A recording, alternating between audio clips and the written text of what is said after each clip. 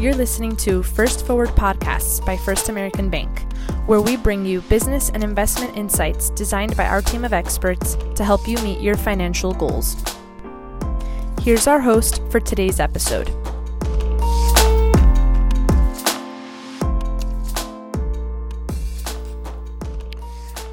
Welcome, everyone, to our 2022 Economic and Market Outlook. My name is Doug Thronberg, Managing Director of Wealth Advisory at First American Bank. And I am Kurt Funderburg, Director of Equity and Economic Research at First American Bank. On today's podcast, Kurt and I will discuss the outlook for the economy and the financial markets as we end 2021 and enter into 2022. There's a lot to cover, so let's go ahead and dive right in. Kurt, there's numerous factors to consider when discussing economic outlook. And what I'd like to do today is really discuss the three major headwinds, tailwinds for the economy. And let's start with the positives. So what do you see as the positives as we go into 2022 as it concerns the economy? Well, I think the biggest thing is that the consumer remains strong. And that's very important since consumer spending makes up about 70% of the U.S. economy. So a strong consumer should mean good economic growth as we enter 2022. When we talk about the consumer, we talk about, the unemployment numbers have come out and we have, historically low unemployment at this time. Does that lead into kind of that strong consumer you're talking about? Yeah, we have a buoyant labor market. People are going back to work. Many people who have lost their jobs during the pandemic and the ensuing recession have gone back to work. I think we're still something like 3 million below the peak employment number that we had immediately before the pandemic began. So labor market is strong. That means people have jobs. That means people are earning money. And for a change that we have not seen for very extended periods over the last 20 years, wages are going higher too. So people are going back to work, and a lot of times they're going back to work for a wage, an hourly wage, that is higher than it was when they lost their job prior to the pandemic. Or if they kept working, many people have switched jobs specifically so they can make a higher wage and make more money. So that accrues to the benefit of the consumer. The other things to think about, I think, are because of the fiscal aid that was provided by the federal government during the pandemic, there's a very high level of savings among consumers. So there's extra money to spend beyond the wages that they earn. And even going into the pandemic, consumer debt was relatively low. And because of low interest rates, debt service payments as a percent of disposable income were low. So that means consumers should have money to spend. They should be confident. And confident consumers with money to spend tend to point to decent growth in the economy. So you mentioned the consumer, you mentioned they really account for 70% of our overall economy. What about the other 30%? What about the corporations? Corporations, I think, also are largely in good shape. The picture isn't quite as clear there, but most businesses, especially very large businesses, publicly traded companies, came through the pandemic in very good shape because they were able to borrow money to bolster their balance sheets. They were able to get aid packages to keep their employees on the payroll. And with the other side of the equation, when consumers have money to spend, who are they spending it with? They're spending it with companies. So those companies are benefiting from the strong consumer spending trend, which I think will continue, and they should do well also. On the other side of it, in addition to what the consumer does, you have what the businesses have to do on the investment side in order to be able to serve the consumer demand. So you're seeing businesses increase CapEx plans, whether it's building plants, whether it's buying equipment, whether it's investing in technology to enable automation to deal with not as many employees as they would like to have in their facilities. All those things should contribute to strong economic growth. And then I think perhaps most importantly, but underappreciated, we've all heard about the supply chain issues. The supply chain issues have led to almost record low inventories in many sectors of the economy relative to end demand. And so we're going to have to spend a lot of 2022 rebuilding a lot of those inventories up to more historical levels. And that should benefit the economy for the year as well. So when we look at really the positives that we go in, we have a strong consumer, rising wages, corporations appear to be in good shape, and you mentioned with the inventory build, that all sounds good, but I guess, I don't see a lot of that in the news on a daily basis, Kurt, but what I do hear a lot of is COVID, inflation, and the Fed. And, these are typically viewed as the headwinds going into next year. So if you wouldn't mind, just kind of discussing a little bit of those and how we see that impacting the economy over next year. Sure. So let's start out with COVID, which has been the primary challenge for the economy, for consumers, and for businesses since March of 2020. It has not gone away yet. The picture has improved dramatically from where we were in the spring of 2020. We now have vaccines. We now know more about the virus. We now have some treatments for the virus, but it has not gone away as a challenge. We have seen the Delta variant, which I believe originated or became prominent this past summer, spread around the world. It currently is the biggest challenge we face in the United States and in many foreign countries, is the Delta variant, which spreads more easily than past variants. And while it doesn't necessarily cause more severe sickness, it does make people very sick, a lot of people when they get it. On top of the Delta variant, we now have Omicron, which has gained prominence over the last month or so. Information is still a little bit sparse on what Omicron means. It's clearly much more transmissible, much easier to spread even than Delta was. So a lot of people are getting it. It originated in Southern Africa, and we've seen it become the dominant strain there. What isn't clear yet are a couple of things. Number one, how severe is the sickness that Omicron causes? There's some initial data to suggest that it isn't as severe as some of the other strains we've seen, which would be a positive if that turns out to be true. Also, it appears to some extent that both inherent immunity, in other words, you've had COVID before and you have some immunity from that, and perhaps even the vaccines are not as effective at preventing infection with Omicron as they are with Delta. Again, a lot remains to be seen because this is such a new variant and we haven't had the opportunity to do in-depth studies on it. But I think Omicron will be the primary variant that we are dealing with into 2022. Hopefully, as I said, even though it's very transmissible, if the severity of the disease is less than it is than the previous variants, I think that would end up being a good thing. And it may be an important step on the way to making COVID something that's endemic. In other words, something that's prevalent in the environment that we deal with. Eventually, I think COVID will be pretty much like a common cold or like the flu. You get it, you get sick, but in most cases, it doesn't kill you or cause you to go to the hospital. It's more of a nuisance. When we get to that, I think we'll truly return to a fully open economy like we remember before the pandemic began.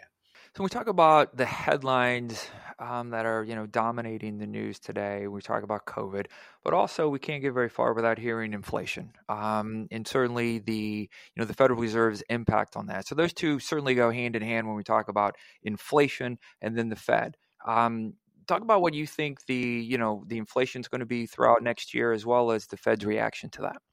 Sure. So starting with inflation, we've seen inflation surge to 6% or more on the Consumer Price Index, which is the most prominent measure of consumer inflation we have in the United States. That's what the media talks most about. We're talking about rates of inflation that very few people, as adults at least, have seen. Baby boomers, maybe the older baby boomers will remember inflation in the 70s. Few people who aren't in the baby boom generation were old enough to appreciate that, even if they were alive at that time. So we're seeing sort of unprecedented rise in inflation here. Prices are going up across the board in many sectors. It's providing a challenge both for consumers and for businesses in dealing with these higher cost levels. I think we probably will start to see inflation ease a little bit in 2022, but not reverse. So as I said, we're running at about 6% consumer inflation now. I think we'll continue near that level for the rest of 2021 and into the first part of 2022. As we move into the second quarter of 2022 and beyond, I think for a variety of reasons, inflation will begin to ease, but it will still remain historically high. In other words, we won't be at the 6% level we are now, But I think it's likely that for most of 2022, we'll probably still be at 3 or 4% inflation, which is much higher than most people that are consumers in the economy now have ever experienced. So the challenge won't go away.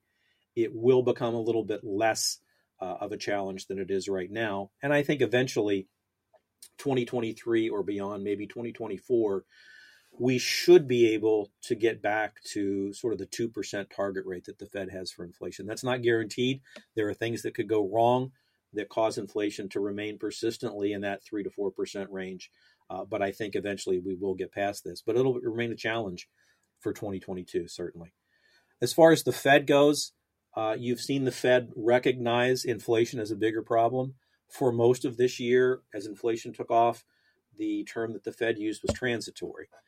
Transitory is open to interpretation. Transitory really means something that begins and ends, so it doesn't last permanently.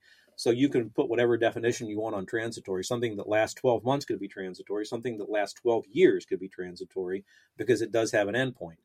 I think most people, including the Fed, thought we wouldn't be facing 6% inflation as 2021 came to a close. I think they believed, and many believed, that we would be past the worst of the inflation now. It's not the case. And so the Fed has been forced to recognize that, and they're taking steps to address it. Number one, they've already begun tapering. In other words, they've already begun to reduce the amount of purchases they make of U.S. Treasury securities and mortgage-backed securities in the market on a monthly basis.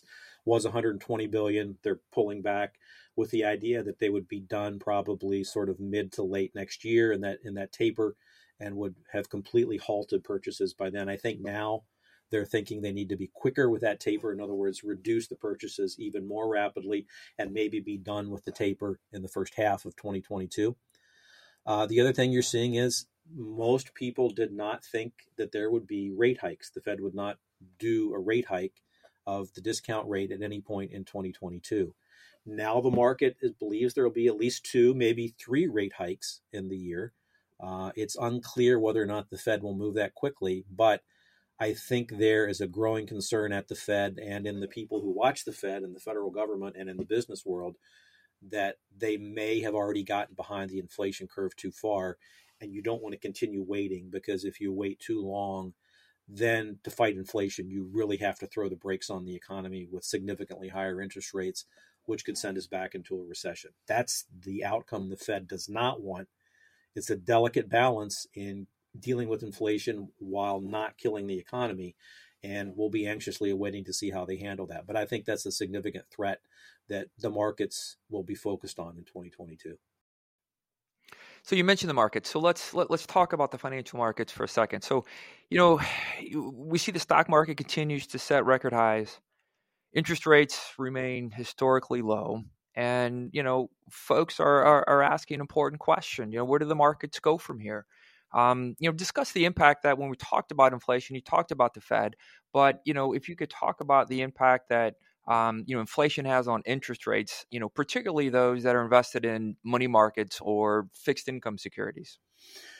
Yeah. So traditionally, the way that the Fed deals with inflation is they push interest rates up. Interest rates go higher. It costs more to borrow money.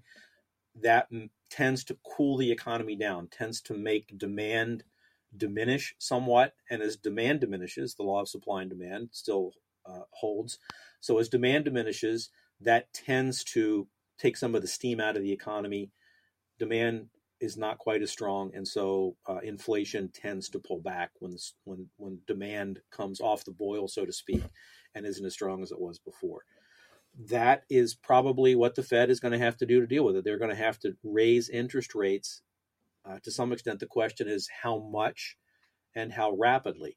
I think most of our listeners understand that in the fixed income market, when you want a bond, when you purchase a bond, if the interest rates go up above the level they were when that bond was purchased, the value of the bond goes down because it has to provide the same level of return as is prevalent in the market at any given time. So if the Fed is forced to raise rates, that will not most likely do good things for the bond market. And it's also not particularly friendly to equity markets either, because the discounting mechanism of the equity markets is you measure the future earnings, the future cash flows of businesses, And the lower interest rate you use for that discount mechanism, the more those future earnings and cash flows are worth. So if interest rates go up, the future cash flows of the companies that make up the equity markets would theoretically become less valuable. Now, it's an important caveat to put in here. When we can't just think about interest rates that you see that on the bonds you purchase or interest rates you see on your money market account, we have to go to another step and consider what's known as real interest rates. And what a real interest rate is the interest rate you see on your bond minus the rate of inflation. So if you have a bond that's yielding 2% and the rate of inflation is 4%, you're effectively losing 2% of your money on that investment. So you're getting a 2% coupon on a bond. Inflation is 4%. The higher cost of living is taking 2% of your return, of your nominal return, stated return, off of that bond. So you're essentially earning a negative return. Negative real interest rates, which is where we are now, very good for stocks because it means that there's not really a lot of alternatives to equities as far as generating positive returns in financial markets. So if you can't buy bonds to get a positive return, you're most likely going to turn to stocks. Stocks have done very well. If we see interest rates rise to the point where real rates or after inflation rates are no longer negative, that's going to make people think a little bit about stocks versus bonds. They may want to come back to the fixed income market if interest rates become positive on an after inflation basis again. It may be a good use for a portion of their money that's currently in the equity markets to pull it out and put it in bonds. We saw this phenomenon in 2017 and 2018 at times when interest rates were going up. People said, you know what, I'll take some of the stability of the bond market if I can get an above inflation return on my investments. I'll take a little bit of my equity investments out and put it in bonds. We haven't seen that certainly in 20 or 2021. We may see it at some point in time in 2022. I don't know. But I think from a long-term perspective, it's important for investors to remember equities over long periods of time have historically produced the most attractive returns. I think that relationship continues into the future. Not that we wouldn't have volatility if interest rates rise, not that that wouldn't give us maybe a small correction in the market, but over the longer period of time, you want to own equities because they grow along with the market. They grow their cash flows, they grow their earnings, and that to some extent is going to provide you some protection from inflation. So when you talk about real interest rates, and it appears to me that really one or two things or both things need to happen in order for that to turn positive. Interest rates are going to have to increase and inflation is going to have to come down. And you talked about the Fed, their mandate basically is to, lower that inflation rate. They're going to do that primarily by raising interest rates. But when we look at the alternative, and you mentioned the stock market, how do you reconcile this conflicting thought of the need to earn a higher return with the fact that the stock market continues to hit new records seemingly every week or every month? And so, how do you look at valuation? And does the fact that the market is hovering at or near all-time highs mean that it's overvalued? Valuation is a very difficult concept to grasp and to be correct on consistently. Yes, I agree with you. Equity markets are at historically high valuations. To some extent, that is justified by the very low interest rates that we're seeing now. As I said, it's a discounting mechanism. Low interest rates tend to favor a stronger growth rate in the economy, and low interest rates make future earnings and cash flows that companies are going to earn more valuable. But nothing grows to the sky. That said, valuations in and of themselves typically do not cause stock market corrections and are typically not a good thing to solely base your investment decisions on. Most likely, in my opinion, the way the valuation discrepancy gets corrected over time is not necessarily a crash, not necessarily even a series of rolling 10 or 15% corrections. Over time, equities are going to have a return that at least resembles the growth rate of the economy and the growth of overall profits in the economy. So we've had a 5-year period here where we've had strong double-digit returns every year in the equity markets. I don't think that necessarily continues for the long term, But if we're in a moderate inflation environment, let's say a 2% inflation environment, which is what the Fed's target is, if equities are going to return 5, 6, 7, 8% per year, which I think is a realistic expectation over the long term, you're still going to do very well versus inflation. Your purchasing power is going to not only be preserved, it's going to grow over time. So while I look at equity valuations very closely and they guide what we try to do with our investment portfolio, our equity investment portfolios here at First American Bank, you can't get overly caught up in them because there are a lot of other factors that go into what drives equity prices higher over time. Great. So as we look to wrap up this edition, if you could just, so the summary for the outlook on the economy over this coming year, we talked about the strong consumer, most likely will continue to lead the economy, whether that's, with rising employment, rising wages, the corporation need to rebuild the inventories. Those are all the positives that we're looking at as we go into 2022. Of course, the things that we need to, still be cognizant of are COVID, whether or not there's continued new variants that come out and the effect that they have on the world economy. And then, of course, what the Fed's reaction is to inflation. Those are certainly going to be things that we are going to monitor throughout the year and look to counteract that going forward. So when we talk about the equity markets, just a summary of the equity markets, really you're looking at more of a positive return than we are in the bond market going forward. And of course, always look to take more of a longer term view and to match up what your goals and objectives are. And to make sure that your allocation is prudent as such. Any other final comments you look to have in there, Kurt? Just to say that our outlook for the economy is that growth in 2022 in the U.S. should continue to be above trend. Long-term trend growth is for 2 to 2.5% GDP growth per year. We think the economy does better than that in 2022, probably at least 3%, perhaps even 4%, if a lot of things go right. And the equity markets, as we said, should continue to move higher at a moderate pace. We would want investors to be mindful that volatility, very likely, as we've seen high volatility for the last quarter or two, we think that volatility continues, but we would use that more as an opportunity than we would see it as a threat to portfolios over the long term, because we think equities will continue to outperform over very long periods of time, and that's where we're recommending our investors weight their portfolios toward equities at this point. Great. Thank you, Kurt. I appreciate all the valuable insight, and I wish you and everyone a happy holiday season and a prosperous 2022. And that wraps up today's episode of First Forward Podcasts by First American Bank. Tune in to our other episodes and stay up to date with us on social media at First Am Bank. First American Bank investment products are not FDIC insured, not bank guaranteed, and may lose value.